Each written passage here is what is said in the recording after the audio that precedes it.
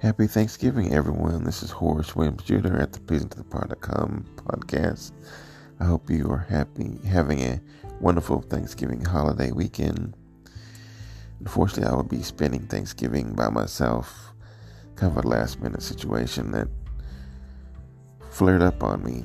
So, unfortunately, 2 years in a row, I have missed Thanksgiving with my family. It's a little bit disappointing, but I know everything happens for a reason, so we're going to try to make the best of it. So let me ask you this.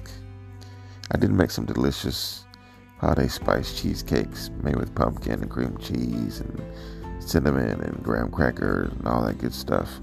What is your favorite Thanksgiving desserts? But I digress. I do want to come on. I want to offer a Thanksgiving prayer. And I want to read something from Psalm 100. It's really short, but it really encapsulates what Thanksgiving is about for me, and I have so much to be thankful for. And you should be thankful for if you're still with us here in 2021, survived 2020. Make a joyful noise to the Lord, all the earth. Serve the Lord with gladness. Come into his presence with singing. Know that the Lord, he is God. It is he who has made us, and we are his. We are his people and the sheep of his pasture. Enter into his gates with thanksgiving and his courts with praise. Give thanks to him and bless his name. For the Lord is good. His steadfast love endures forever, and his faithfulness to all generations. What a beautiful psalm. So much truth in that psalm. That's Psalm 100.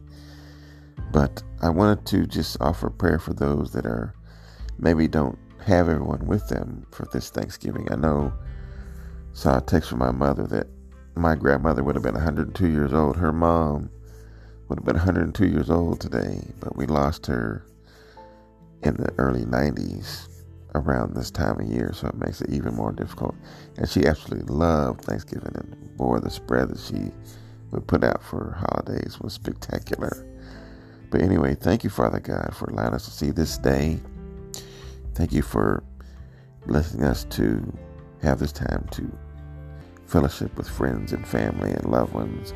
I pray for those that aren't able to do so, that you will give them comfort, encourage their hearts, and let them feel your presence.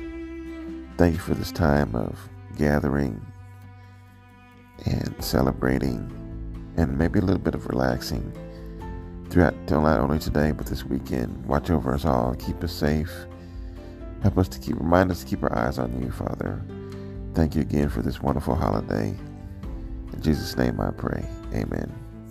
I hope that you and yours have a wonderful, fantastic holiday weekend. Don't spend all your money on Black Friday, but be wise and enjoy this time with friends and family. Once again, this is Horace Williams Jr., PleasingToThePod.com. Have a great holiday weekend. I'll talk to you soon, and God bless.